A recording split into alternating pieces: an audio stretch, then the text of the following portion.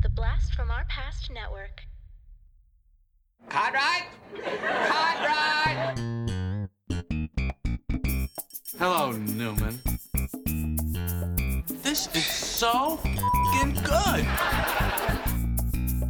Nothing for you. These pretzels are making me thirsty! Not that there's anything wrong with that. Serenity now! He's a regifter! Well, let's start the insanity. Giddy up. Welcome to Seinfeld. Fuck, I fuck this up every goddamn time. You did it good last time. I did a good last time. You know what? Even my wife made fun of me of fucking it up. She was like, ha ha ha, you're the host of Seinfeld, a Cartwright podcast. I've only screwed it up like 3 times, maybe twice. And this happened again. I think She's got it in my head. I think it's become, it's like a mental tick thing that you're. All right. I'm doing it. All right. I'm keeping all right. this, baby. Fuck it. I'll do it live. Welcome to Cartwright, a Seinfeld podcast. We are 2 super fans giving you every single episode of Seinfeld back to back to back because we love Seinfeld. And you love Seinfeld. It's the best. It's a babka, baby. It's a chocolate babka. You know what? No, it's a cinnamon babka because we talked about that last episode. All right, but this episode, we are talking Season 5, Episode 14, The Marine Biologist. I don't know why I did that very Oprah style, but whatever. It first aired on February 10th, 1994. And Corey, please give us that synopsis. Yes, but real quick, let me do some. What'd you say, 1994? February 10th, 1994. I was 16 years old, about to turn 17 in 5 days. My birthday is February 15th, so this aired when I was 16. Yeah, I was, at this point, 8. So I imagine you weren't watching it. You said last episode that you did watch it towards the end. What season did you jump in when you were in real time? Honestly, it was probably early season 9, maybe late season 8. I remember watching like the Frogger episode live, but that was a late season 9er, Yeah. I think. I remember the Backwards episode, but again, that was like a late season 9er or something like that. So I wasn't hard into this. It was much later when it was on heavy rotation on TBS where I really, really got into Seinfeld. I mean, it was probably watching it a little bit early on early on for me, but like late in the run in real life that I was like, okay, I started the appreciation, but it was the syndication that really hooked me in. Did anyone in your house watch it, or did you have to get to it on your own? I think my mom wasn't a big Seinfeld person. My brother has vehemently talked about how he dislikes Seinfeld.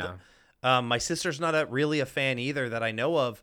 And so this was just my kind of thing. And it was probably my own. I think in college, when you have like a lot of extra time and you're just, you're by yourself or whatever, or, with your roommate and you're just like watching shit on TV. I watched a lot of Game Show Network, and I think I watched a lot of like Seinfeld and other just like a ton of Scrubs and other kind of like great shows in syndication at that time. Nice, dude. That's awesome. I was watching it all like in real time at this point. I know that, I guess I went to college right after the finale because I did community college after high school. So like I was still able to like sort of maintain that lifestyle of like watching the shows and stuff. Cause when I went to college, that's when I kind of missed the season of Buffy with like Hush, the Hush season of Buffy where they had that awesome episode. And by the way, guys, back in the 90s, when you miss an episode, you just missed it. There was no other way to see it. Maybe you'd see it on rerun during the summertime when it happened again, but there was no way of seeing it. So I didn't actually get to see Hush until later on Buffy. Buffy is a show I would like to revisit personally, just because that was a show that me and my family actually watched, not religiously, but like it was something that we all got together. My sister was a big fan. I believe my mom even watched. We all got together, and it was scheduled viewing for the Spees kids. And we watched it for multiple seasons, and we really enjoyed it. And then eventually it got a little weird, and we all kind of grew up and got into our own separate things and kind of stuff. But like that is a show that I really is in my nostalgia, but I haven't rewatched it in forever, but knowing it's like it was a Joss Whedon, right? Yeah, it was just Knowing it's a Joss Whedon, it's one that I want to go back and rewatch just to be like, that guy, I know how strong of a writer he is. I want to go back and see and find all the little intricacies of his great writing that I know I missed when I was younger. So just to put it out there, I'm not confirming or committing to anything, but I, like you, loved Buffy. Me and my buddy Luke, it was scheduled viewing. It was, something we talked about. It was very much a show that we watched for like 3 or 4 seasons and then went to college, and then I have this gap, but then I did see the final season, So honestly, one of the things I've always wanted to do, and this as somebody who's never seen Breaking Bad, is I've always wanted to go back and watch Buffy from beginning to end and actually see the whole thing, because there are some seasonal gaps for me at this point. So that is something I would very much love to do, which would be to revisit Buffy. Exactly. Interesting. I can see Adam stroking his fake. I'm stroking something, baby. But mostly it's because of Sarah Michelle Gellar and not from anything you said. That is true. But we should probably get back to Seinfeld. The season of sleaze, baby. Season of sleaze, baby. All right. The breakdown or the rundown, or Jesus, what's the term for it? The summary. Synopsis. There you go. How much of that juicy IPA have you had? Well, the problem is I was taking your lines from you, so that's...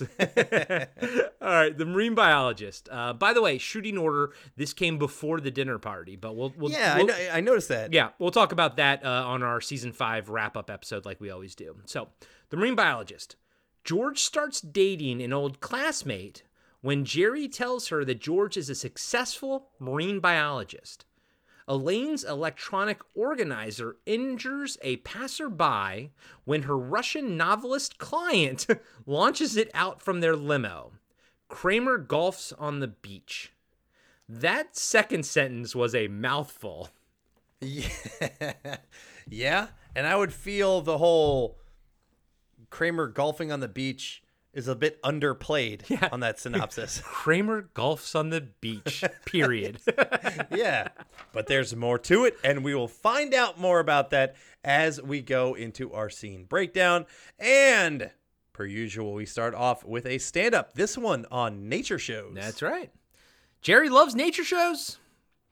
I don't know why I said it like that. I was gonna say, Jerry, that sounded like a third person, like Jerry said. Yeah. Jerry loves nature shows. Oh, yeah, it's like the guy that's going to shoot. I forgot his name. He's going to Jimmy? Jimmy, yeah, Jimmy. Jimmy loves nature shows. He says, I'll watch any kind of nature show. It's amazing how you can always relate to whatever they're talking about. You're watching the African dung beetle, you're going, boy, his life is a lot like mine. Pause for laughter. You will always root for whichever animal's the star of the show that week. Like, if it's the antelope and a lion's chasing the antelope, you go, run, antelope, run, use your speed, get away. The next week, it's the lion, and then you go, get the antelope, eat him, bite his ass. I love that. Bite his ass, trap him, don't let him use his speed.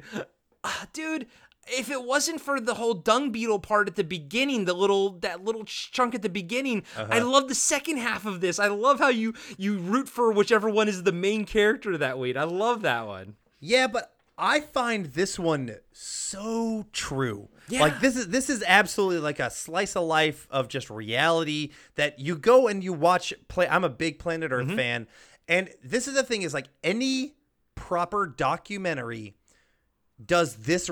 They still documentaries are not, I don't want to say just as fake as other stuff, but they are guiding you through storytelling, through editing, through narration, through whatever, to get you to feel the way they want you to feel. And he's 100% correct. They will storytell you properly in the way they want to feel with the antelopes. And be like, oh my God, no, don't kill the antelopes. And then absolutely, they'll start talking about carnivores, and they'll talk about how the lion has to feed their pride and all that kind of shit. And you're like, get the antelope so you can feed your pride. Like, that is how you feel with this stuff when they're properly done. And Jerry nails it on the head. And actually, I like the dung beetle part because this is something that humans do, which is bullshit, but it's something that we do. I think is probably something that adds to our humanity. But like, we add human aspects Yeah. to animals and to inanimate objects. And so you look at a dung beetle and you see like a dung beetle look over at a dung beetle and you're like, oh, he's fallen in love. It's like, no, he's a fucking dung beetle. He wants to fuck. Like, he doesn't understand love. He doesn't think about that shit. But like, we put human aspects into non-human things. And I'm not going to lie, the whale brain, the dung beetle brain, the fucking antelope brain, they cannot understand concepts like the human brain can. And so, but we like to think that they can because we want to have a connection with them. And so this is a huge rant, but I'm putting it on there because I think this stand-up speaks so much truth about just people in general when they're watching these kind of shows. This is the most passionate you've ever been about one of Jerry's stand-ups. But it's so true, man. It's so true. It is. And and just because I didn't love the dung beetle part, I still think that it was a great stand-up and a great way to go into an episode. It is an episode. All right. So we start off at the apartment. Jerry talks about Golden Boy. Golden Boy, a great Seinfeld moment here. Yeah. Great Seinfeld, thing that kind of part of the lore of Seinfeld. We've talked about that a little bit last episode, but like Golden Boy is just this yellowish golden T-shirt that. It's his best T-shirt. It's his best It's the first one in, first one out. And she's like, "Why don't you just like?" What he says, like, "Oh, but the irony is that every wash soak it in some woolite." Yeah, is every what wash like gets him closer to death." And she's like, "Soak him in some woolite. That'll save him." He's like, "No, he's like he's it's like an athlete. He needs to. He's there every time. He's like the Iron Man. It's like you take that away from him, you take away everything." I love how passionate he is about Golden Boy, and I have shirts that are my favorite shirts. I get them out of the wash. I can't wait to wear them. This was, of course, pre-2020 when I actually left the house. And I've bought shirts since then, and I'm like, I can't wait to leave the house so I can wear this shirt.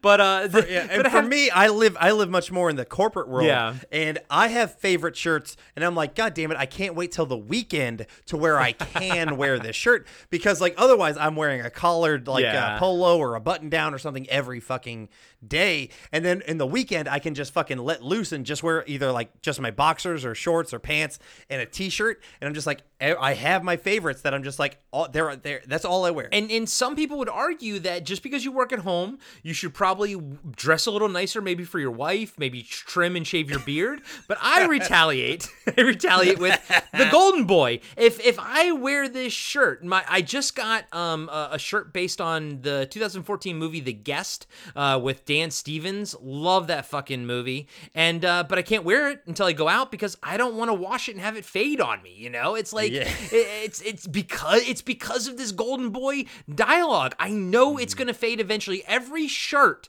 has a finite amount of time, and it's true. And we have our favorites. God, that's sad. What's your currently? I will say my favorite is a Coca-Cola. It's just I think I got it at like Walmart or Target, but it is so soft and it is just like it's so comfortable. It's just a red shirt with Coca-Cola across the center. Yeah. And that is absolutely, without question, my favorite T-shirt. Nice. And it's so comfortable. I love it. What about you? Yeah, no, I have like two cavity color shirts, one Return of the Living Dead, one The Guest. I got a couple Whoa. What the fuck is a cavity colored shirt? A cavity in your tooth color? It's like you're telling me how gross your teeth are right now? What the fuck does that mean? The shirt brand, like the clothing line, is called Cavity Colors, and their style is a little bit more neon looking. Like there's a lot of neon greens and stuff in it. Okay, thank you. But they do good art, and the artist that they use is really fantastic. But and they put out like weird shit like Return of the Living Dead and stuff like that. But again. I'm like, oh, I want to wear it, but then like at the same time, my Return of the Living Dead T-shirt has zombie tits on it, so I can't wear it in front of my nephew, my 5-year-old nephew. So you know what I mean? So it just kind of sits in my closet. But because, and this is true, this is fucking true, because I know that like if I wear it on a random day and no one sees it, that's one wash closer to death that shirt comes, and it's all because of Golden Boy. We've talked about this for like 76 or 77 episodes at this point, but it's true. There's so many little Seinfeld-isms that are just literally a part of my DNA at this point, and I don't even know like where I begin or it ends and I begin. It's just a part of the fabric that is me. And Golden Boy, this whole Golden Boy thing, is one of them. That was a big rant, and I've realized like we've been recording for a while, and we're like not even barely the first scene. Fucking we're at Golden Boy. All right. So I do like just Jerry in general is being very annoying about Golden Boy. He's emphasizing Golden Boy even heavier to Elaine just to kind of annoy her, I appreciate that. So, I'm never annoyed by Jerry. So I like it when he kind of does annoying things to get a rise out of somebody, because I'm never annoyed by him. Yeah, fair enough. And Elaine's on the phone at this point, and she finds out that Yuri Testikov, who's not a real writer, I did check him out, I did look, his new book is coming out, or he's going to be writing his new book, and Elaine is going to edit it, and she's so excited about that. She says it's like working with Tolstoy, who obviously is a huge Russian writer from, history and in general. And Jerry gives her a little bit of trivia about Tolstoy, that the original name of War and Peace, very classic novel, was actually War, What Is It Good For?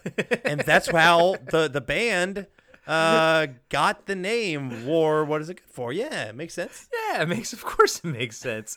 Let me ask you something. Jerry is very convincing at this point. He is. Let me ask you something. Have you ever read War and Peace? Fuck no. No. I read comic books, guys. I don't read exactly. Books. I barely read. I barely can read the notes that I fucking put out that you write for yourself. Cartwright a Seinfeld podcast. Yeah, exactly.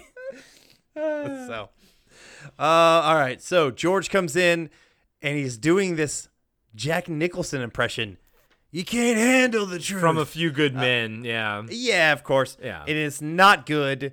It's just kind of something silly and stupid that they add in. But it did remind me how big of a movie that was when it came out.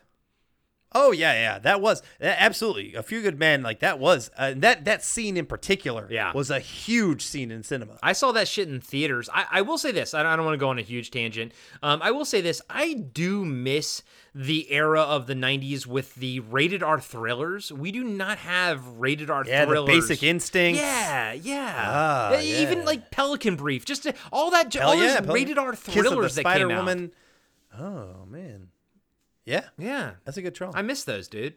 I want to be thrilled. I want to be mysteriousized, and I want to see boobs. Yeah, all the same fucking. Yeah, because you would get a little bit of action occasionally. You would get boobs usually, and it would be an edge of your seat the whole time. I miss fucking thrillers, man.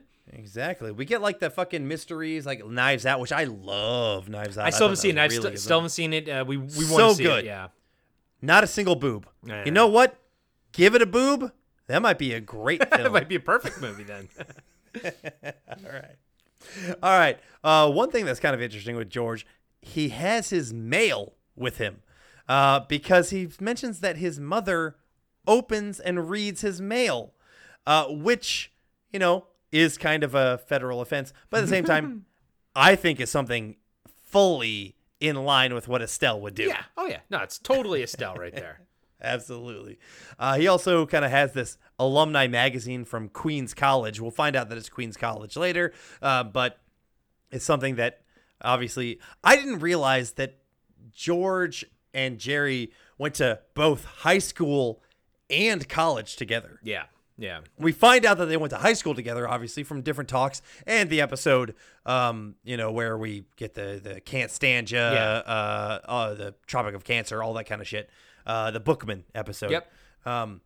But here we kind of find out that they also went to the same college. And so, I don't know, to me that... Find out what... I guess, do we even know what either of them majored in? I don't know. Yeah. I don't...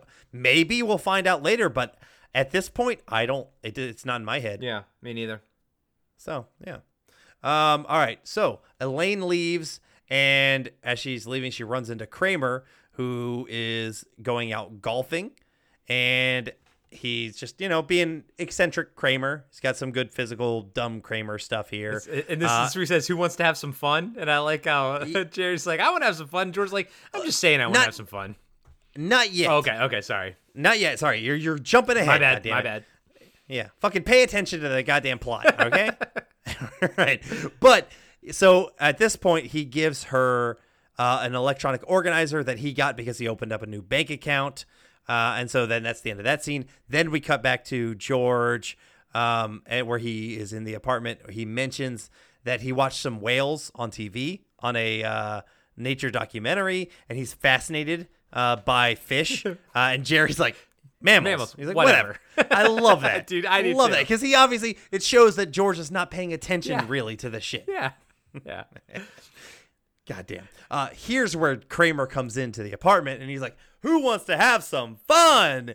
And he is so energetic, and it is fun. It's good. It's great shit. It is. It really is. I love I love their replies. Because he even says, he's like, because they both say yes, and he's like, are you really saying that? And I love George like, I'm just saying that. Yeah, it's good. Exactly. Yeah, she's like, Jared's like, yeah, I really mean it. And George's like, no, I'm just saying it. I just, because he's a pathetic human. Yes. He's a Larry David, is what he is. So, all right. So, yeah, he tells the guys he wants to hit golf balls into the ocean. That's his whole plan. And they immediately are like, yeah, fuck that shit. Yeah, and so they don't even reply. Jerry just looks at George like, so you want to go get something to eat? Yeah, sure. Yeah. So they just fucking leave. And that's that. But yeah, dude, the energy on Kramer in this scene is fantastic. It is. He comes in with good gusto, and he just wants to have some fun with his buddies, hitting some golf balls into the ocean. Harmless, awesome Kramer fun. Yep. So, all right, but Jerry mentions he needs to go stop by the cash machine first. So we cut to the ATM, and I do really like this scene Me here too. because I find it extremely relatable. Yeah. Because Jerry is having a little bullshit race with the person beside him where he's trying to get done with the ATM before them. And I'm never as overt as he is, but I will say I absolutely do that shit in my head where I have like this race. All right, we got to the ATM at the same time. I got to finish. Or we got to the whatever at the same time. I want to finish first. Yes. And he just does it a little bit more over the top and a little bit out loud because it's a TV show. But I relate to it. It's so good. I adore it. I absolutely adore it. And I love the fact that he wasn't even using it to hit on her. He was just going to leave. Like, he was just trying out material. That's it. He was being a man-child, Yep. which we haven't mentioned in a while, but is Jerry. Yeah. 100%. So yeah, exactly. I was going to ask you if you recognized her, but I know you're going to talk about her in a second. Okay, all right, fine. Are we going to cut this or not going to cut this? I don't know, because you made it really awkward because I thought you were going to go and then you stopped going. I and know. then, goddamn, Corey. All right. The lady at the ATM does recognize Jerry, and she is someone from their college. She kind of brings up Queens College. She actually brings up the alumni magazine and mentions that she saw the piece that he was in, and she mentions that George is never in there, all that kind of shit. That she kind of throws out that he was such a goof off. And here's where Jerry kind of brings up, oh, no, he's a bigwig. He's actually a marine biologist, obviously, because he kind of had the whole whale thing in his head from earlier, which at that point actually impresses her. Yeah, and I love what Jerry says about the whales. He's like, well, as George says, it's the largest mammal on Earth. Oh, he says, it's the largest mammal on Earth, but as George says, they don't have to be. It was because he's trying to cut down their cholesterol or some bullshit. It's all the blubber. It's funny. It's stupid. It's funny. Yeah. And did you recognize the actress at all? I knew her from... I didn't even look her up. Okay. I knew her from Sequest DSV. Do you remember that show? Oh, yeah. John and I actually talked about Sequest DNV on our podcast, Blast from Our Past. But I don't remember her. She was the her doctor. on that. She was the doctor. Oh, okay. Yeah, I mean, I wasn't a big fan. John liked Sequest way better than I did, so maybe he would notice. But I just thought it was funny that she's in the marine biologist episode and then she's the doctor on Sequest DSV. Okay. That is kind of funny. Hey everybody, Corey here. I just want to let you know that we'll be right back after these short messages.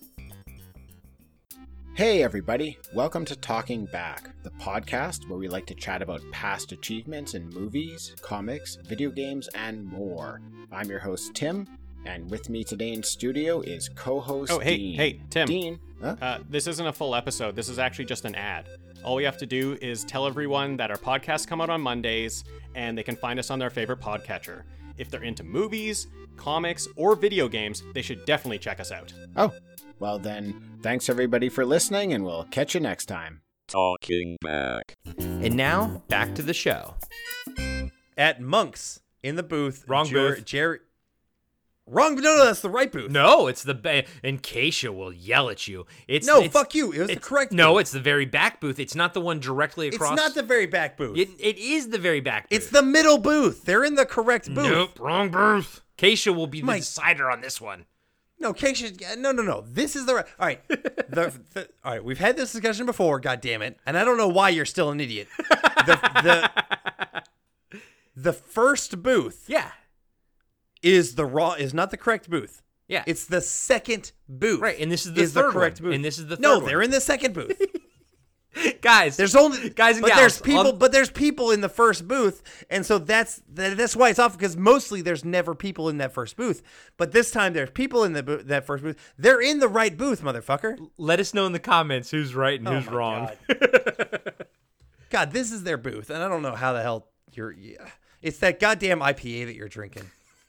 It's not the massive amount of whiskey I've had. It's the tiny bit of IPA that you've been drinking. Well, I will say, because of the IPA, I will have to pee halfway through this episode, so be prepared for that. And that's why I drink whiskey, because I only have to have a tiny little bit to get me just as drunk as all that goddamn IPA that you drink. You know what? And I've been actually thinking about getting some whiskey. I don't actually have any whiskey here. I think I do the wrong thing. I'll buy one bottle, and I love whiskey, so I kind of just keep drinking it until it's done. But I go through it really quick. I think I need to have multiple different kinds of whiskeys, and like you do, and that way you don't like totally destroy one bottle at a time.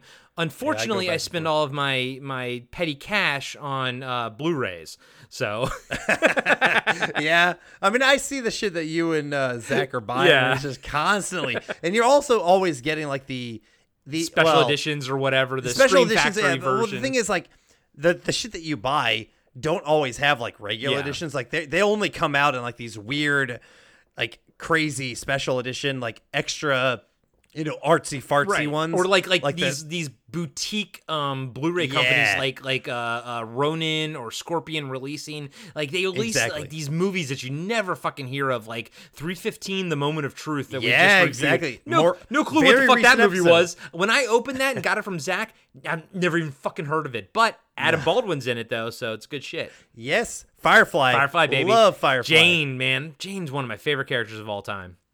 Yeah. So, all right, should we talk back about Seinfeld again? Sure, why not? Okay, all right, I guess so. All right, so in the correct booth, if you say Jerry so. tells George. Jerry tells George about the encounter they had with the woman. George is like, "Oh yeah, this Diane woman is very hot for him, and she's attractive." Yeah. And for them, I think she was like the it girl for them when they were in college. Yeah, exactly. Apparently, Jerry gave George's number to her because he also told her that he was a marine biologist. But I'm not a marine biologist. I love his delivery and like his looking around. He's like, but I'm not. Yeah, which I find so interesting because he's such a good liar.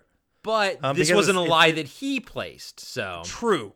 Yeah, that is the difference. He is great at lying when it's his lie, but when he has to jump on someone else's, it's not as good for him. Well, it doesn't work. Well, I don't know. I think actually this episode might actually prove the opposite. True. Very true. All right, so we cut to George. He's on the phone with her, and he's bullshitting about being a marine biologist, talking about algae and random shit and etc. Just kind of funny because we know he's not bullshitting. Not. Exactly. Yeah. We got to Elaine with Testikoff and Lippman. Mr. Lippman!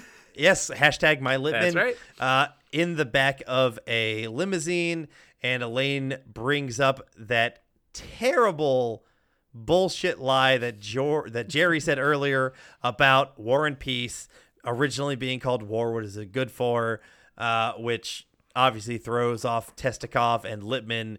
It's complete BS. Things start to get a little bit heated in the back of the limo because of that, and then her organizer starts beeping uncontrollably, and Testikov, in just an anger about the beeping, throws it out of the window. And here, I wish Elaine punched him in the face, because that was the rudest goddamn thing to do. See, I have witnessed my dad throw a pen out the window out of my stepmom's hand because he wanted her to read the Bible to him when we were driving to the beach. I had my headphones on, so I wasn't paying attention.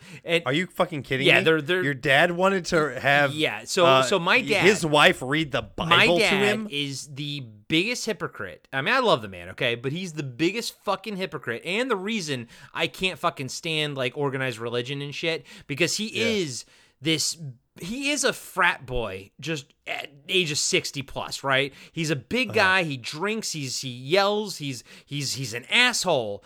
But yet he's like, oh, but God this and God that and Jesus. And I'm like, are you fucking? You don't do a fucking thing that they say to do. You know what I mean? Like, he's the biggest fucking hypocrite. So my stepmom had to read the Bible to him. I had my headphones on the back seat. My poor buddy Luke was sitting next to me, and he's watching the whole thing happen. He didn't have headphones on.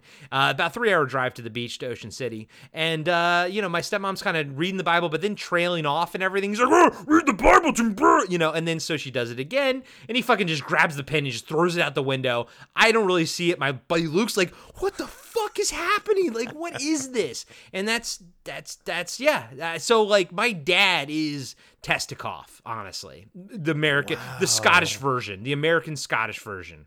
Yeah. I know a guy very similar to that, and I'm not going to say any names. He doesn't listen to the podcast. He never will.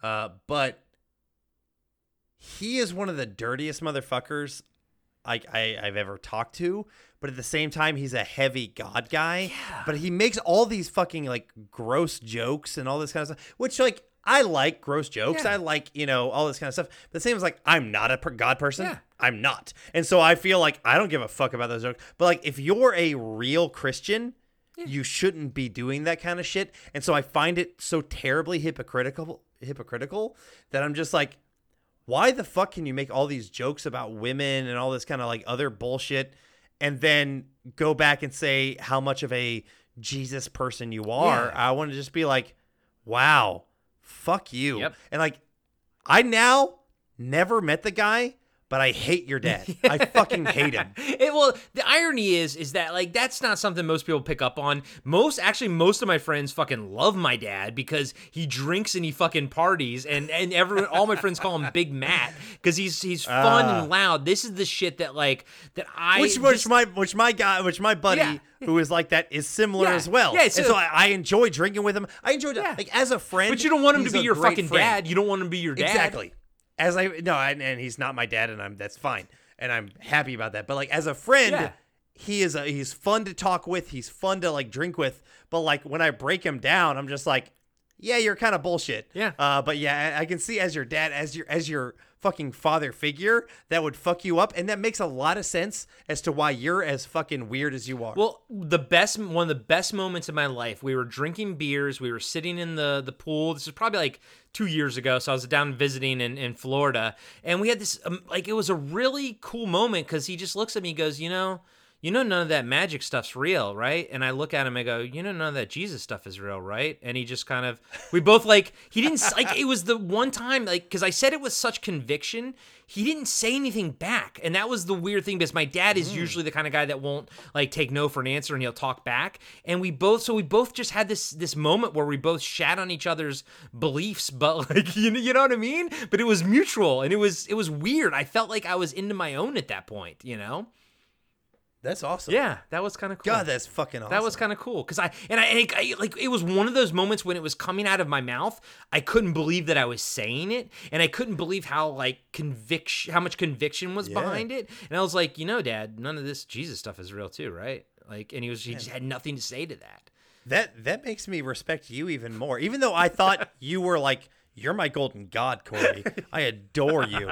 And yet here you are saying a story that I'm just like, God, that gets me hot. I fucking, God. My penis might reach from Georgia to fucking Oregon right now. I'm your golden boy. yeah, you are. All right, let's bring this back to Seinfeld. Bring it back, Good baby. job. Bring it back. All right, we got a very quick little scene of Kramer just hitting balls into the ocean. It's just kind of reminds us what he's doing. At the apartment, George is upset about having to live this lie about being a marine biologist. And here's the thing I mentioned: he needs to make the lie. He brings up, why not an architect? I always wanted to pretend to be an architect, which I thought we've heard about earlier. But no, I looked back through our notes. We have heard about Vandelay Industries earlier, but back then, which was in the episode of The Boyfriend, was back when Vandelay Industries was a latex company. Yep. Not an architecture company. Yep. First off, the line of him saying, I've always wanted to pretend to be an architect is fucking genius. Like, that is comedic gold right there. But it sets us up for something that is integral to George's character from here on out. Yes. Yep. Love it, dude. Fucking love it. Yeah. And exactly. That becomes something that is forever intertwined with George. It's great. All right. Almost as great as the phone throw that George does to Jerry. Oh my gosh. Yeah. That was awesome. All right. So Kramer comes in. He's pissed about his clubs because he couldn't hit very well. He stinks, is what he says. He's got no concentration. No concentration. He's got sand everywhere. It's fucking. He's trying to shake it out. It's sand. It's coarse. It's rough, and it gets everywhere. You just watched the prequels. I did not too long ago, and so I had to bring up that line because I feel like it fits so well with this moment. Perfect. I almost want to see someone do some kind of edit where Anakin is talking over Kramer, shaking the sand off of himself. Exactly. Here the phone rings. And I called out that exact same moment. George just picks up the phone, chucks it in the air, like at this perfect placement where Jerry grabs it. And to me, this absolutely just screams what kind of friendship George and Jerry have, that they've done this kind of shit before, and they know each other so well. Dude, you hear about it with like athletes, especially like two positions that are very paired up, like pitcher and catcher or something like that. Yeah, like missionary and dog style. Exactly. You two positions. Yeah. But they're clearly like fucking so in tune with each other, And there's a few phone gags in this show. My favorite is, I think it was like season 2 or 3, where Jerry kind of hits the one end of the phone, it sort of flips over and he grabs it. That looks so cool. That's probably my favorite phone gag, but this is a good one. Yeah. I don't really remember this one all that much, but when you see it, you're just like, I'm in awe of it. Because you're like, you could have easily fucked that up, and if you did the whole scene, because the scene had stuff happening before that. So if you fucked that up, you would have had to reset everything, and man, they nailed it. They fucking nailed it. They did. All right, speaking of nailing it, somebody got nailed in the head. Jerry answers the phone. Someone found the electronic organizer because it hit her. It nailed her in the head. That's right. All right. So, all right, we cut to Monks, and Jerry is meeting this lady who is played by Carol fucking Kane. Carol fucking Kane. Scrooged, Taxi, Unbreakable Kimmy Schmidt, a million fucking things. She's Carol Kane. We all know her. Princess Bride. That, to me, that is her epic moment. Probably mine's maybe Scrooge. I love Scrooge. She's so good in Scrooge. But Princess Bride, she plays the wife of Billy Crystal. That character, but she is an amazing, not even like an okay or a great. She is an amazing comedic actress. Yeah, she's a fucking genius. Were you ever a Taxi fan, or I knew you would have had to watch it in syndicate and reruns, but did you like Taxi? I've seen a couple episodes, but it's not one that I've actually given my handful. But the thing is, I feel like I should, because I'm a Andy Kaufman fan. Danny DeVito.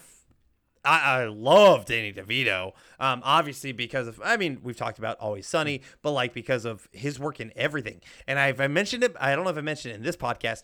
I not that I say I met Danny DeVito, but when I was living in Los Angeles at the time when Avatar came out.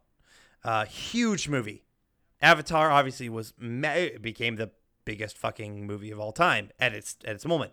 I went and saw it. I believe it was at the Universal City Walk, their IMAX. Okay. I went and saw it on IMAX, and I think it was at the City Walk IMAX. Literally, the immediate row behind me was Danny DeVito and Rhea Perlman. Oh shit! Like he was sitting legitimately immediately by. I could have reached back and grabbed his leg and been like, "You're Danny DeVito. I'm nobody. Holy shit!" I could have done that, and it was Rhea Perlman was right there too, and it was just like. And this was, I had only moved to Los Angeles in 2008, and I think Avatar came out in like 2009, maybe 2010. It was still pretty early in my young career out in LA, and so I was just like, it was like boner city. Yeah, because you're being like, holy shit. Yeah, exactly. And we all have those moments while we're like out in Los Angeles where you run into somebody that like you. Yeah, you have that. I was stuff. Walking down the stairs at the ArcLight. You know how you the lower part the Sherman Oaks ArcLight or a different? No, ArcLight? the Hollywood ArcLight. The one with the Cinerama. Yeah, exactly. And it was like no one was there, so it's kind of like a slower day. And I was walking down the stairs as Matthew Perry was walking up the stairs, and no one else was around. And I kind of just smiled at him. He smiled at me. He was like, "Hey," he just kind of smiled. Dude had a big fucking head. But my most interesting movie going experience was not in LA. It was actually in New Orleans. I was in New Orleans. I think it was. I've been there twice. Once was for a wedding. The other time was just for fun. But it was like the same people, you know. And I can't remember which one it was. But we saw Enemy at the Gates. That's the sniper, a really good war movie. Yeah, the sniper movie with Jude Law. Yeah. And this theater was fucking empty, or like halfway empty, you know, real dead theater, except for Trent Reznor and his two girlfriends just happened to sit right in front of us. Two girlfriends? He had a hot white girl and a hot black girl, one on the left side, one on the right side. He literally sat down right in front of us, and I was like, fucking Trent Reznor. I was like, you better not fucking talk. He didn't say a goddamn word the entire movie. Trent Reznor is a fantastic movie-going person. I could imagine he appreciates art. Yeah, I think so. Because he's Trent Reznor. Yeah. And so he just wants to soak it in, and then he'll take it and, like, do whatever afterwards. But the same thing with Danny DeVito, except it's reversed. I was literally sitting just literally right behind fucking Trent Reznor. That's killer. Yeah, that's pretty fucking rad. Absolutely killer. All right, let's get back to Seinfeld. Okay, this is a rant-heavy episode, man. Yeah, very rant-heavy. All right. So Carol Kane's character, she tells him this whole story about, you know, her getting hit in the head, and Jerry, you know, he's just as upset as she is, and he absolutely ties in with her, and the damn thing is still beeping, all this kind of shit, and then eventually Jerry does realize, oh shit, it must have been Elaine. Yep. So who do I know that was in a limo earlier? Exactly. And I love when you can see it click. Yeah. And just when you see it click, you cut to Elaine outside Kramer's door, who he's still having issues with the sand all over. Jerry comes back, and and Elaine confronts him about the whole war, what is it good for thing. And I find that funny because he's like, you didn't really think that was real. And she was like, yeah, I fucking said it in front of Testikov, all that kind of shit. So I love that dynamic because he puts it on as such a real thing that like even the audience kind of thinks it might be a legit thing, because I thought it might be a legit thing.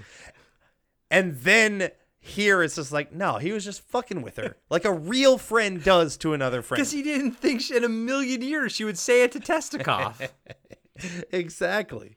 So they then start chatting about, you know, the different events throughout the night, and he brings up, oh, okay, yeah, I think I can guess what's going to happen, that the organizer got thrown out of the window, and she gives him a nice shove, which I always appreciate the Elaine shove. Always. I would love an Elaine shove in my life. I know. I mean, I love Elaine, so yeah. Oh God, yes. If I ever meet Julia Louis-Dreyfus, like I know there's like things like Cameo nowadays where you can have people talk to you.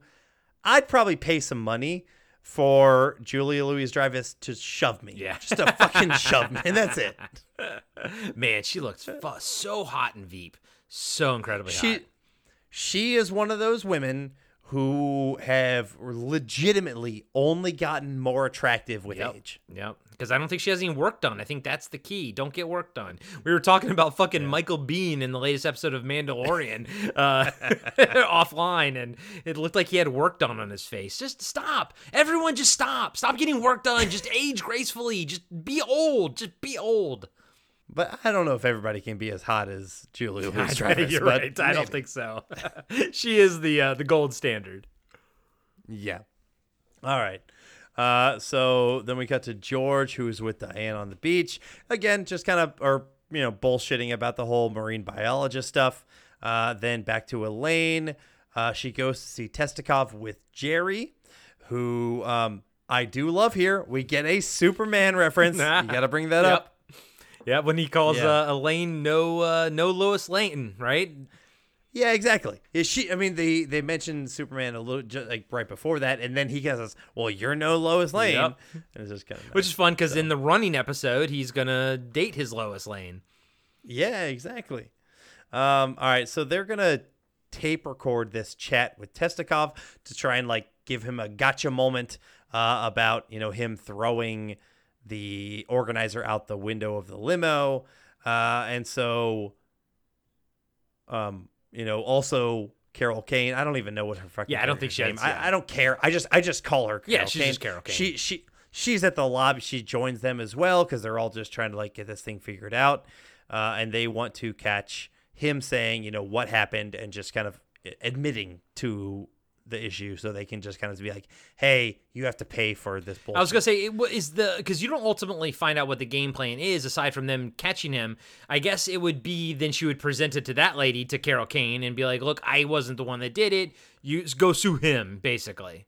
That's my thought. Exactly. Because she wants to sue Elaine, the owner of the organizer, and she's like, no, it wasn't my fault. I'm gonna find evidence that it wasn't my fault, and then there you go. Exactly, you can sue this person. Yeah, absolutely. All right, so they go up to Testikov. Testikov he's an angry motherfucker. Like, God, I'm not a fan of him. Yeah, I mean, I don't want to be friends with him, but I like what he does, on the show. Well, he's fine. He's funny for the scene. He's funny for what he is. He's a abrasive Russian stereotype is what they're trying to go for. Yeah, absolutely. We cut back to the lobby. The organizer is still beeping, going off. And we see that Carol Kane's character is very sassy with the doorman. The doorman, yeah, exactly. And she's smoking.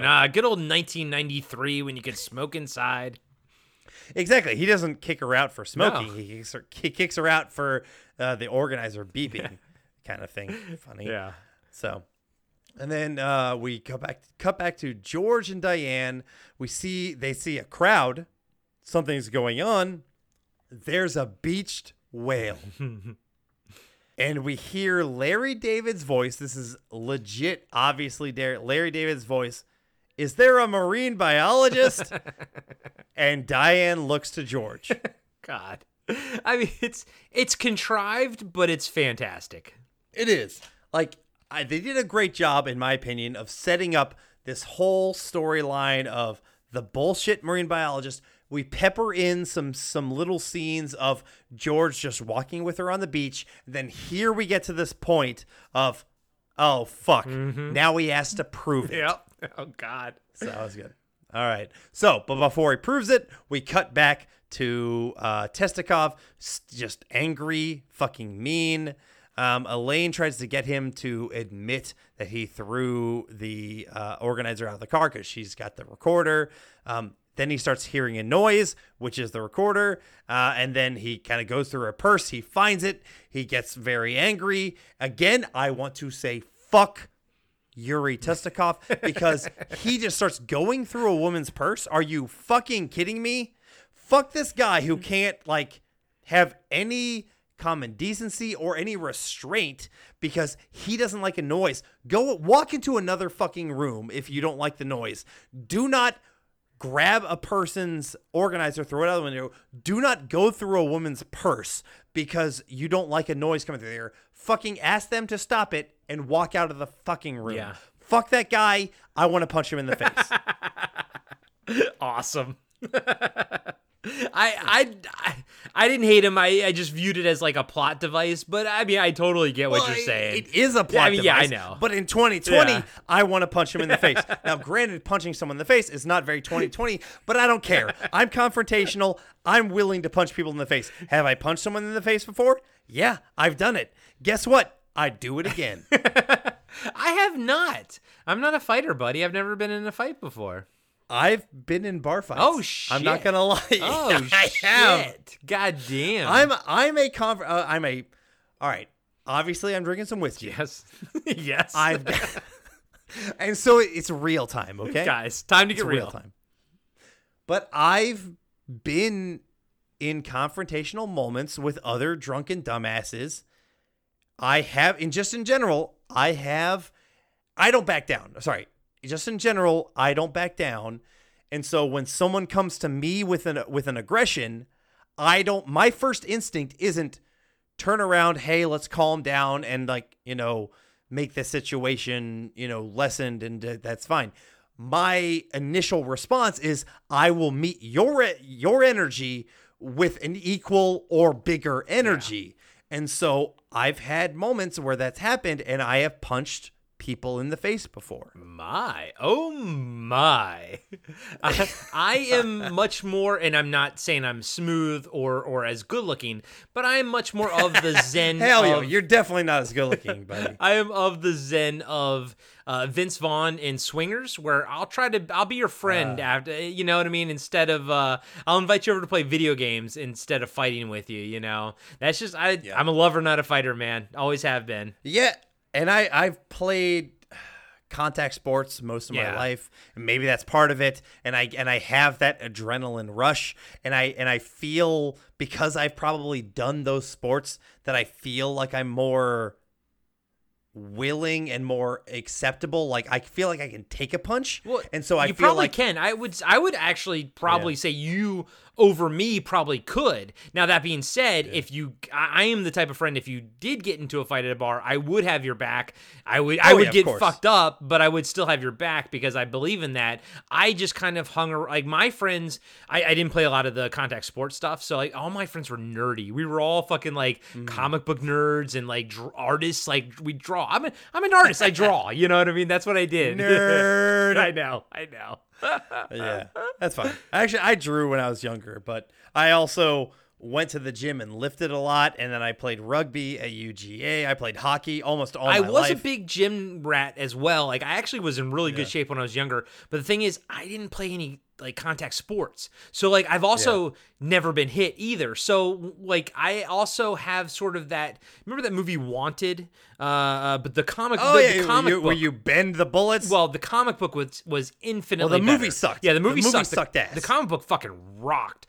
That's what I've heard. I've never read the comic. I watched the movie. Awful. So yes. But there's this cool ass scene in the comic book where like, and I think it was in the movie where like you've never been punched before. Like they basically strap him to a fucking chair and just beat the shit out of him because I do believe that like once you get the shit beat out, then you're not gun shy anymore. You're not afraid to take that fucking hit anymore. And I like that also in Kick-Ass too, where Big Daddy shoots Hit Girl and he's like, now you won't be afraid of taking the hit. It's just that fear. It's the fear of the unknown, and honestly. But I'm too pretty now, and I'm too old to fight. But when I was younger, you're not too pretty. Fuck you. You're not too pretty. You said I'm too pretty. You're not too pretty. But I am too old. But yeah, you are too old. You know what? That's probably part of it. I've not to say. I mean, I've taken some punches, but at the same time, like before that, even though I have been hit in the face with rugby. I've Yeah. I've had face-to-face collisions.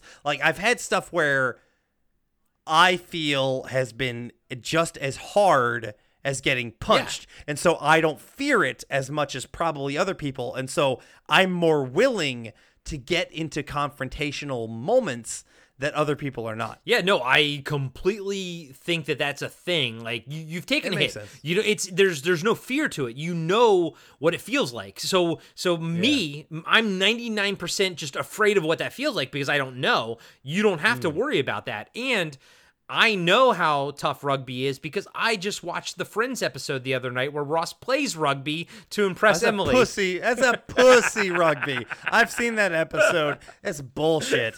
That's not rugby, man. That's like fucking touch football. Of course, well, it is Friends, so. Yeah. Hey everybody, Corey here. I just wanted to let you know that we'll be right back after these short messages.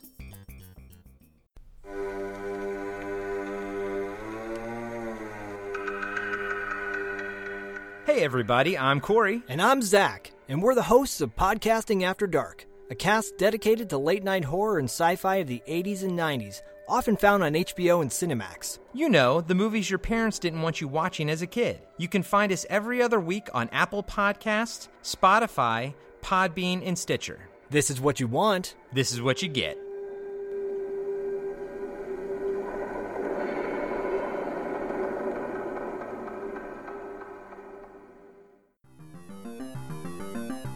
Hello, everybody. I'm Adam. I'm John. And every week we are giving you a blast from our past. We are the podcast that brings you full-on movie breakdowns, TV show reviews, album reviews, top 10s, and more, all from the things of our nostalgic past. So please join us every single week on the Blast from Our Past podcast. You can find us on Spotify, Stitcher, Apple Podcasts. However you listen to podcasts, you can find us, and we would love to have you take a trip with us to the land of nostalgia. And now, back to the show. All right, so then we cut to Kramer, who is outside his window. It's kind of opened out. He's dumping out sand outside of his shoe, and he ends up dropping his shoe, and Newman is there, just randomly walking, and the shoe drops on Newman. This is 100% an unnecessary scene. It is, because it doesn't go anywhere. There's no point to this. But at the same time, I kind of love it. It's enjoyable mainly because I always appreciate Wayne Knight. Yeah. I always appreciate Newman. And his facial expressions as he's looking up, seeing the shoe coming down is fantastic. Yeah. But at the same time, you cut this scene and it takes away nothing from the episode. It's completely superfluous. There's no point to it whatsoever. Absolutely. All right. So we cut back to George at the beach. The crowd is pressuring him to save the whale. And so he's like, all right, fuck it. He starts walking out to the beach. And part of me is like, isn't this a beached whale? Why wouldn't I see this whale? But apparently it's, just beached out, still a little bit somewhere into the water. Then we cut to him at Monk's talking to Jerry and Kramer. Elaine eventually comes in. And then here we get, without question, the greatest monologue, and I'm not gonna say the greatest piece of dialogue, but hands down the greatest monologue in the history of this show, where he talks about the sea was angry that day, my friends. I mean, dare I say, the greatest monologue in TV history. This story. Okay, TV. Yeah, maybe not absolutely not film. No, not film, but because TV. Because we all know that the monologue that Robert Shaw delivers in Jaws about the USS I immediately Indianapolis. think of the Jaws. I think of the same thing. I'm like the Jaws, and maybe it's because of the whole Marine thing. It's because it's awesome. But Robert Shaw's monologue in there is absolutely stunning. Yes, and I think because of watching Jaws at a young age, I fucking love good monologues. I love monologues in movies or TV shows. And I mean, you guys know it. We don't have to fucking tell you what he says. This monologue is fucking amazing. His delivery is perfect. every word, every enunciation, everything is fucking perfect. This dialogue is amazing. Yeah. And what I want to add to this conversation is this monologue clinches Jason Alexander is the best actor in this entire fucking show. You know what? I will agree with that, dude. As like just not characters, not nothing, but actors. Like what they can accomplish. Yes. You're right. I think he is the hands down the best actor on the show. And you're right. Exactly. This monologue. Michael Richards, the only thing that I could see someone like yelling back, Michael Richards is great physical for a certain niche. Yeah, and his physical comedy is amazing. And we talked about that in the episode where, here's to feeling good all the time. The fact that he fucking put a legit lit cigarette in his mouth, the guy will fucking do whatever. But this right here, the way Jason Alexander delivers everything is amazing. It's unbelievable. Exactly. It's one of my favorite moments in all of Seinfeld history and probably all of TV history as well. I think that's incredibly valid. It shows, that's why, other than Julia Louis-Dreyfus, who had a very strong later career with Veep, Jason Alexander has had without question, the biggest varied career than anyone else because he can do that shit. He can do Broadway. He can do fucking children's comedy. He can do Duckman. Fucking drama. Fucking Duckman. Oh my God, I love Duckman. Bro, that might be another good one to do. I fucking love Duckman as well. You want to come on for Duckman? You know what? I'd have no problems with it. I am a big fan of Duckman. That is a show that I absolutely want to go back and watch episode by episode because it's something that I feel I appreciated when I was younger, but I feel like if I watch it now, I would get these whole nother level. Yeah. Like fucking Kramer. Levels. Yes. I would find all these levels in Duckman that I didn't get when I was younger. Yeah, because when you're a kid, you just love that the grandma was comatose and flatulent. And that was great. And I love in the intro when that fucking bird shits on his head and everything. It's fantastic, dude. I watched Duckman when it came out, bro. I loved Duckman and I love The Critic. I love both of those. Oh my God, I love The Critic. And I know you did. I know you love The Critic.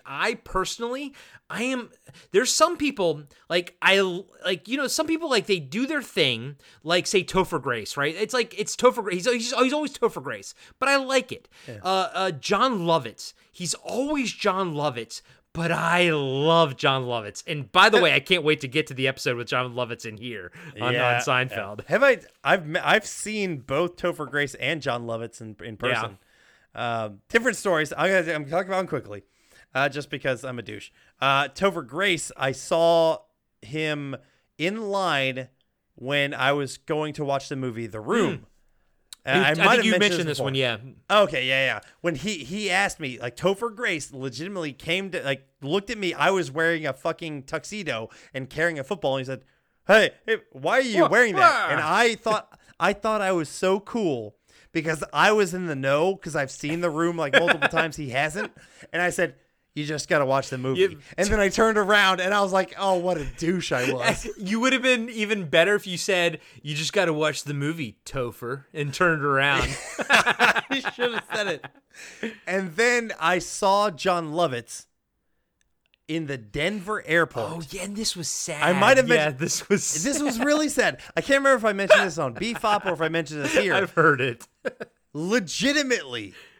I was eating it's like a Mexican place, just in a random terminal in fucking the Denver airport, and John Lovitz came up to other people, and he's just kind of walking around, and he looked old, and he looked almost confused, but he was walking up to other people's tables and trying to almost, and I've mentioned this before, almost trying to do a Bill Murray thing where he's just no one's, hey, I'm John Lovitz. Stealing the fry and say, no one's going to believe you, Exactly. Yeah. And he was doing that shit there.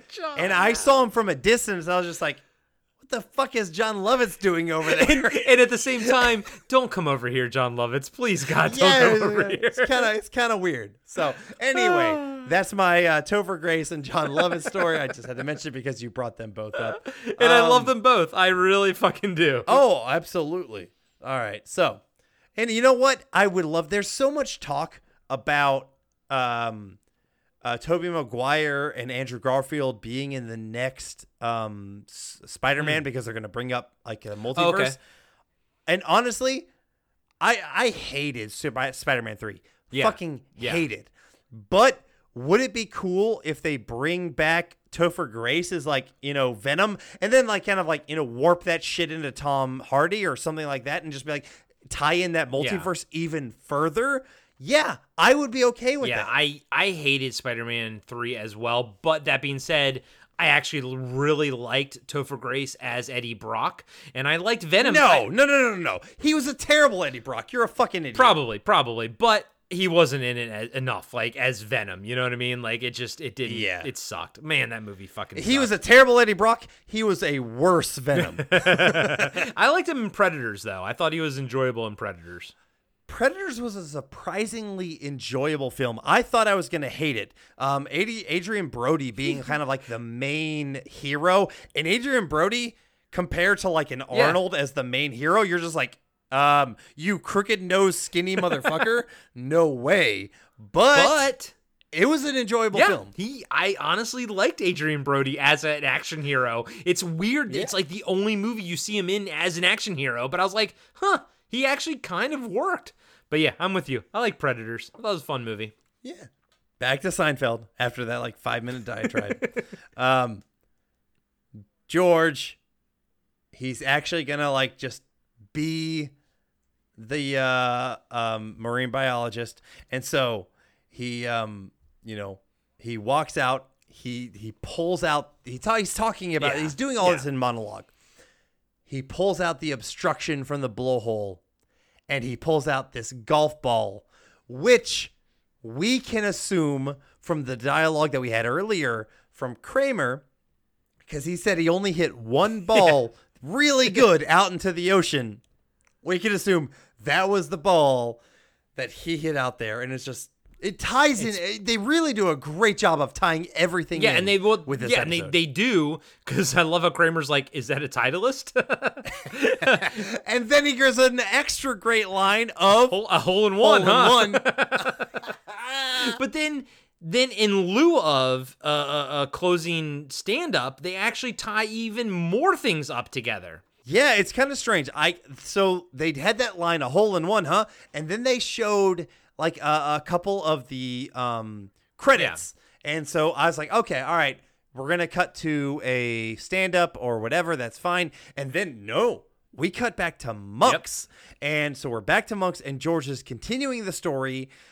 He says he told Diane the truth, that he was not a biologist. And in my head right here, I'm like, that is not George. George just fucking... he just solidified that he was a marine biologist by doing that. And so why wouldn't he use that to emphasize? Yeah, and because he talks about he looks at her, she's the most beautiful woman in the world, and he's like I had to be honest with her. I had to tell her the truth. And he tells her the truth, and he goes, she told me to go to hell, and I took the bus home. I love how it just ends. It's just, nope. It's a funny line. I felt it was very not George, because he had just done this glorious thing, and maybe it's younger George, and in later George, who is like, in my head, it's like the later like the Yankee George kind of thing. He would just go with it. Whatever the fuck the lie was, he would go with it. But right here, he doesn't go with it, and I find that kind of strange. But bro, he literally was on top of a whale. You and I can't even imagine what that's like. He reached into its blowhole. I think he's feeling like an insane well of emotions right now. But if he continued the lie, he could have been on top of Diane. Yeah, you're right. And so why the fuck would he stop that lie when he could have done that? Yep, you're right. You're 100% right, bro. Can't argue with that one. I wouldn't have fucking stopped the lie. She was attractive. Yep. Oh, yeah. Oh, God. Jesus Christ. So, all right. Anyway, we find out about all that shit. We also find out that Golden Boy didn't make it. Oh, Golden Boy. But Jerry's wearing his son. Baby blue, baby. Baby blue. I appreciate that kind of like, you know, the circle of life, the whole, you bring it up and then it's also back at the end. You find out about Golden Boy. It's very cute. so good. And then they also bring back George, who has been on the beach. He's got sand everywhere. Yep. And so that ties back to Kramer, who had that shit. And that's fantastic. Yeah. This episode does a great job of tying everything back together. And so I'm going to just flow into my final thoughts. I love how this episode had the jokes come back. You know, there was not really any one-off with this episode. You had the sand, you had Golden Boy, you had War, what is it good for? You had the things hitting Carol Kane because later Testnikov throws the fucking recorder off and then both of them hit Carol Kane. Like, legitimately, there's really nothing that lacked closure. Nope. And I enjoyed that. Other than like the thing hitting Carol Kane and was she going to sue again? I don't know. Maybe that lacked a little closure. But like as a joke wise, everything felt fulfilled. I had a problem with Newman. Oh, okay. Not with Newman himself. I had a problem with the use of Newman because I got him for 5 seconds and I needed more. Yeah. It's just like, why the fuck was Newman? Like, just don't even use him if we were in here. His cameo was cute, but it was unnecessary. It was unneeded. But, you know, I'm not really sure why it was included. But in general, god damn, this episode is fantastic. I haven't even brought up that monologue. That fucking monologue is one of the best bits of dialogue in the entire show. Now, granted, I will state, I still believe the Bookman back and forth with Jerry is probably the greatest bit of dialogue of all of Seinfeld, and I don't think I'm waiting for something to be better than that. And this is second place. Yeah. The monologue from George is second place, but to me, Bookman and Jerry is still number one. Yeah, dude, Bookman was, oh my God, like, that's insane. Bookman's fantastic. I completely agree with you. Bookman is probably the best, like, condensed piece of dialogue in all of Seinfeld at this point. Mm-hmm. Yeah. So, this episode felt really solid to me. I will say, maybe the lack of stand-up at the end to kind of give the closure was a little bit weird. But there were some other things that just in general, I didn't feel this was as good as the last episode. I still liked it immensely. So I gave it 4 out of 5 beached whales. Nice. Dude, I'm just going to be honest. This is one of my favorite episodes of Seinfeld of all time. It always has been, and it always will be. And watching it for Cartwright solidifies it for me. I love it. It's the Junior Mint episode of this season. And honestly, dude, I give it fucking 5 Titleists out of 5. I love the monologue. I can't express to you how much I love that monologue. And I agree with you. I agree with you that the Bookman thing is funnier. But yeah, and I love the monologue, but I feel like the other stuff was good, but the monologue itself can't bring it up to like even a 4.5 to me, because the other stuff of the episode was fine, but just lacking a little bit. But that monologue absolutely deserves like all the praise. But at the same time, I think that monologue is indicative of the dialogue writing of this episode. This episode had some fantastic dialogue. This and the previous episode both had awesome fucking dialogue, and I love the way that this episode flows. It's weird because I don't always consider it to be like a quote unquote perfect episode, but I think the fact that like say just in my head, if this whole entire episode was exactly the same, but that monologue didn't exist, it would be a 4.5 because there was like, like the Newman thing didn't really pan out. What happened to Testikov? Yeah, Newman went nowhere. That did piss me off. So why even fucking include him when that was nothing? It didn't make me angry. I was like, okay, we could have had no Newman, but at least we have some Newman. That's the way I looked at it. But I get angrier than you. That's just what happens. You do. But what would have been a 4.5 probably gets elevated to a 5.0 because of that monologue. And honestly, because of the lack of stand-up at the end. I love how every piece was tied up into a nifty little bow. And I like the fact that they said, you know what? Like it's like 3 threads were tied up in that last denouement, and I feel like they were like, you know what? Let's just jettison the fucking stand up and let's tie shit up. And I think that was the right move to make here. And but yeah, 5, man, I give this episode 5. This is my junior mint so far. This is my junior mints of this season. And Junior Mint was a fantastic episode. I find it interesting. I enjoyed the last episode better than this one. And then we were like, literally, we both gave great scores. You enjoyed, and it's I feel like it's kind of rare that you like an episode higher than me. You usually air a little bit lower. So I found it weird that or not weird, but interesting that you liked the last episode a little bit more than me. And then I really overshot you on this one. But like, honestly, dude, like, it's for this one, it's nostalgia, man. Like I still I can still remember seeing this episode for the first time and being riveted by that monologue. You know what I mean? And I love monologues. We mentioned the Robert Shaw one from Jaws. I'm a big fucking monologue fan. I love that shit. Jaws, the USS Indianapolis monologue is still the best monologue of all time. We can all agree on that. It's the best one ever. Stunning. It is something that I will go back and watch Jaws maybe once every year or once every 2 years.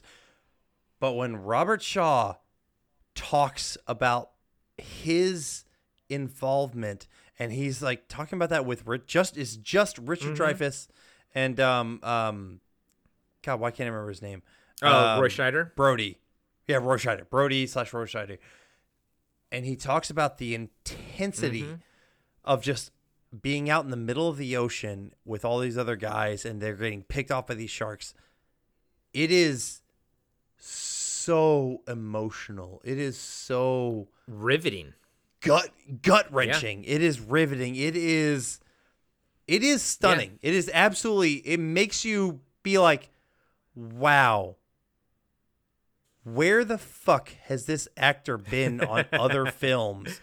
But the thing is, you know what? Whatever. He hasn't done other stuff that I really like grasp onto, but his moment here at this time, at this fucking second, at this film is exactly what it needed to be. And it just makes you it makes you weep because in my opinion, I adore seeing characters, but what I really, really love is seeing actors playing characters doing this thing at the right time. And so like I get particularly emotional when I'm seeing like a moment that will never be replicated. And that is one of those times that will never be replicated. And you just like, you see it. And I just get like this swell of emotion where I'm just like, every time, holy Christ. It's never different. It's never different. Every time I watch that scene in Jaws, and I'm with you, dude. It's funny. I don't think I've ever seen anything else with Robert Shaw in it. I've never seen the original Taking of Pelham 1, 2, 3 or anything like that. But I mean, that scene, funnily, just like the whale scene here, like when the actor is telling it, I'm not doing anything else. I'm sitting like on the edge of my seat, and I am so focused on the TV. You know, I'm so focused on the scene that's happening. That does not happen often. It's lightning in a bottle, and I say Robert Shaw's telling of the USS Indianapolis is lightning in a bottle in Jaws, and this scene here telling the whale story here is lightning in a bottle. And I will say, moving forward, we are gonna see more monologue style things because we're not the only ones. Everyone fucking loved this. Like when it came out, it was a big fucking deal. Everyone loved this episode. This was huge. So moving forward, and I know we're gonna see it because I know Kramer delivers one. I don't know if it's this season or next season, but we're gonna see more monologues. They realize that this worked, and they're gonna do it again, but it's never going to work as well as this. No, I do think. Now, they actually break up his monologue. Yeah. They break up George's monologue with Elaine coming into the scene. He starts talking. Elaine comes, sits down, and then he continues. Honestly, I think it would have been even more impactful if they let just Jason Alexander just fucking act the fuck out of that shit, and Elaine was already there. And he just said the entirety of all that shit in one. That would, I think, honestly, that would have been even better. I think you're right. That would have been amazing. I think letting him do it all in like sort of one go and having the audience just absorb it would have been fan-fucking-tastic. But what we're left with is an amazing episode. Whether it's a 4 or 5, you know, wherever it lands for you, I think it's this. I think a lot of people can agree that this episode is one of the best of Seinfeld. Yeah, fair enough. I mean, we both gave really high scores. Yes, so. yeah. And one of the best shows of the BFOP network is The Blast from Our Past. Adam. Damn straight it is. Adam, can you tell me where? What's that all about, buddy boy? What's Blast from Our Past all about? Oh, it's all about nostalgia, my man. What a perfect segue. From Seinfeld perfection to podcasting perfection. Blast from Our Past is everything you want in a podcast about nostalgia. Me and my brother, who share very specific nostalgic moments, talk about different movies and TV shows and how it relates to us and all this kind of shit and album reviews and top 10s about how that stuff relates to us and our nostalgia. But the thing is, like, it's not just our nostalgia. The thing is, like, you out there listening, your nostalgia is like probably is fairly similar or might be different. And so that's why it's fun to listen to us talk about our shit, because we might completely be a totally different take from your stuff, and I want to hear that shit. It's fantastic. One of my favorite things on the Blast from Our Past is I love just hearing what it means to you guys. I'm sure the same is for Podcast After Dark, but I think that's the hook. You know, the hook is, what does this piece of media or entertainment mean to you? And, you know, if there's some crossover of, like, it means the same thing to me, that's gold. Like, when you have that Venn diagram crossover shit, that's when you fucking, like, oh, shit. And the funny thing is like, between you and your brother John, you guys have kind of different tastes. You also guys are kind of different. So, like, sometimes I'll be into what you're saying. Sometimes I'll be into what John's saying. And it's kind of, it'll go like a little bit back and forth, you know? Yeah, exactly. Like, me and my brother are 5 years apart from being born, and every week I find some interesting things where, like, he will latch on to certain stuff on nostalgia, and I'll be like, no, I latch onto this other thing. And so, like, 5 years makes a huge difference on being born. It does. Yeah. Five years is a big, it's a huge amount of time in pop culture. Yes, absolutely. And it's just, it's enjoyable because me and my brother have totally different things, and we're different people, but we're also similar people. And so it's a lot of fun. It's really fun doing that. We also do a trivia podcast called Throwback Trivia Takedown, where we talk about everything nostalgic pop culture from the 70s, 80s, and 90s, but all in a trivia setting. But one of the best podcasts I think I've ever listened to in the history of ever is something that you do with our friend Zach. Zach the Snack. Zach, oh my God, the best looking man in all of the BFOP network. But the thing is, like, even shows and movies that I've never seen, and granted, you guys do a lot of fucking movies, and you're starting to dive into TV that I've never seen as well. It's a lot of shit I've never seen, but I still listen to your episodes because you guys talk fun shit. Thanks, buddy. Yeah. You can listen to me and our pal, Zach the Snack. But we talk about cult movies, cult TV shows. We have a spin-off show over at Podcasting After Dark called TV Obscura, and we talk about weird. Our first episode was The Hat Squad and Photon. So that kind of, if either of those rings a bell for you, then you should definitely be listening to Podcasting After Dark. If they don't ring a bell for you, well, then listen to Podcasting After Dark and learn about them because they're good shit. Yeah. But yes. And then we also interview people. Right now on the free feeds, you can listen to our interview with Mark Ralston, who played Drake in Aliens, the heavy machine gunner with Vasquez. Oh my God, bro, that was a dream come true, man. Fucking talking about fucking Drake. That guy has had, I mean, Drake, yes, we all know and love Drake from the Alien franchise, Aliens specifically, because that's where he is, and then he dies.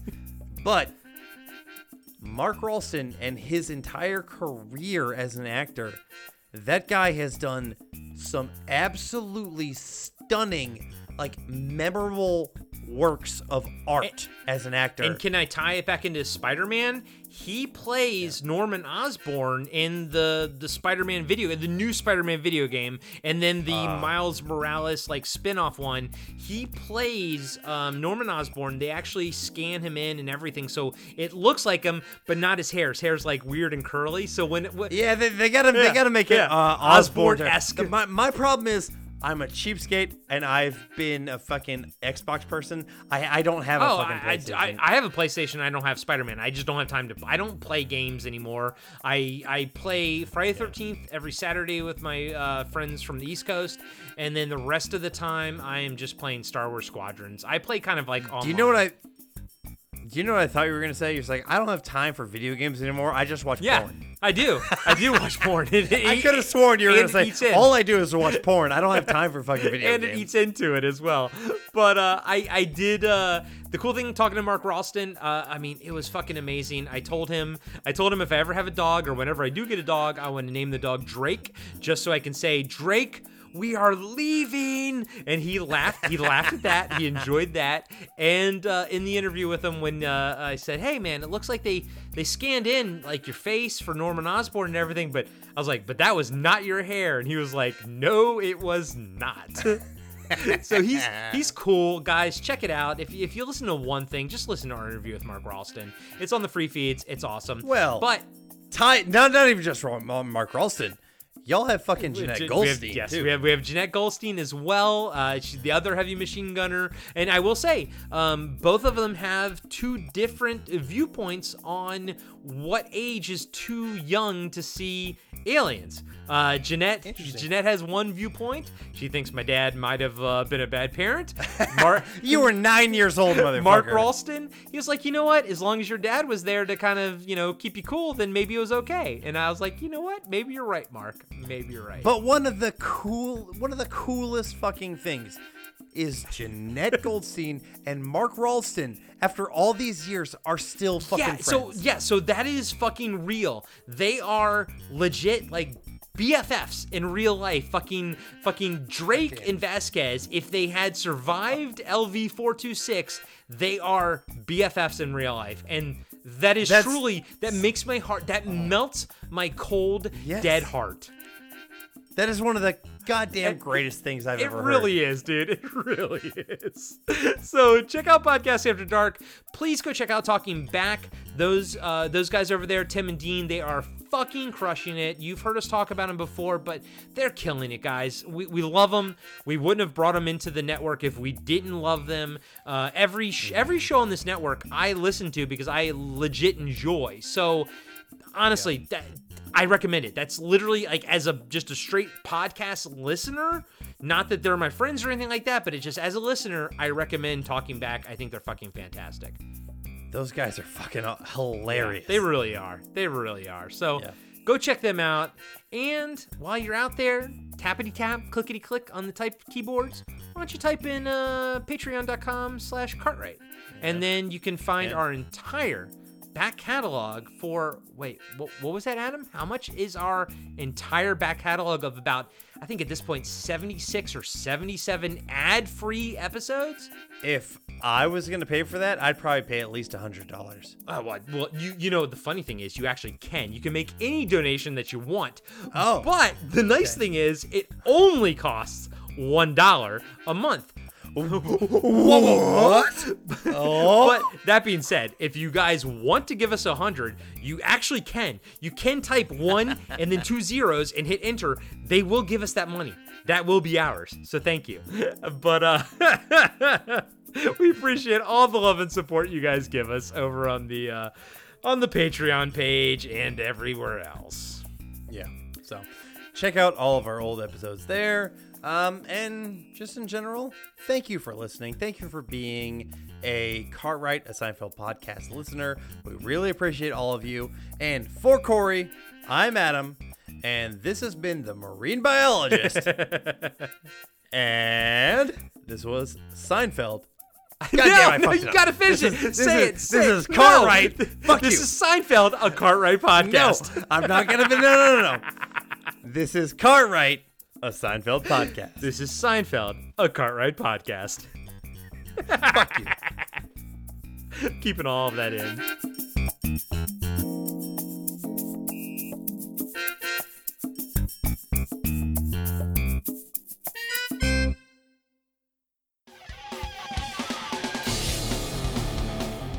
Have you been wondering where's the beef?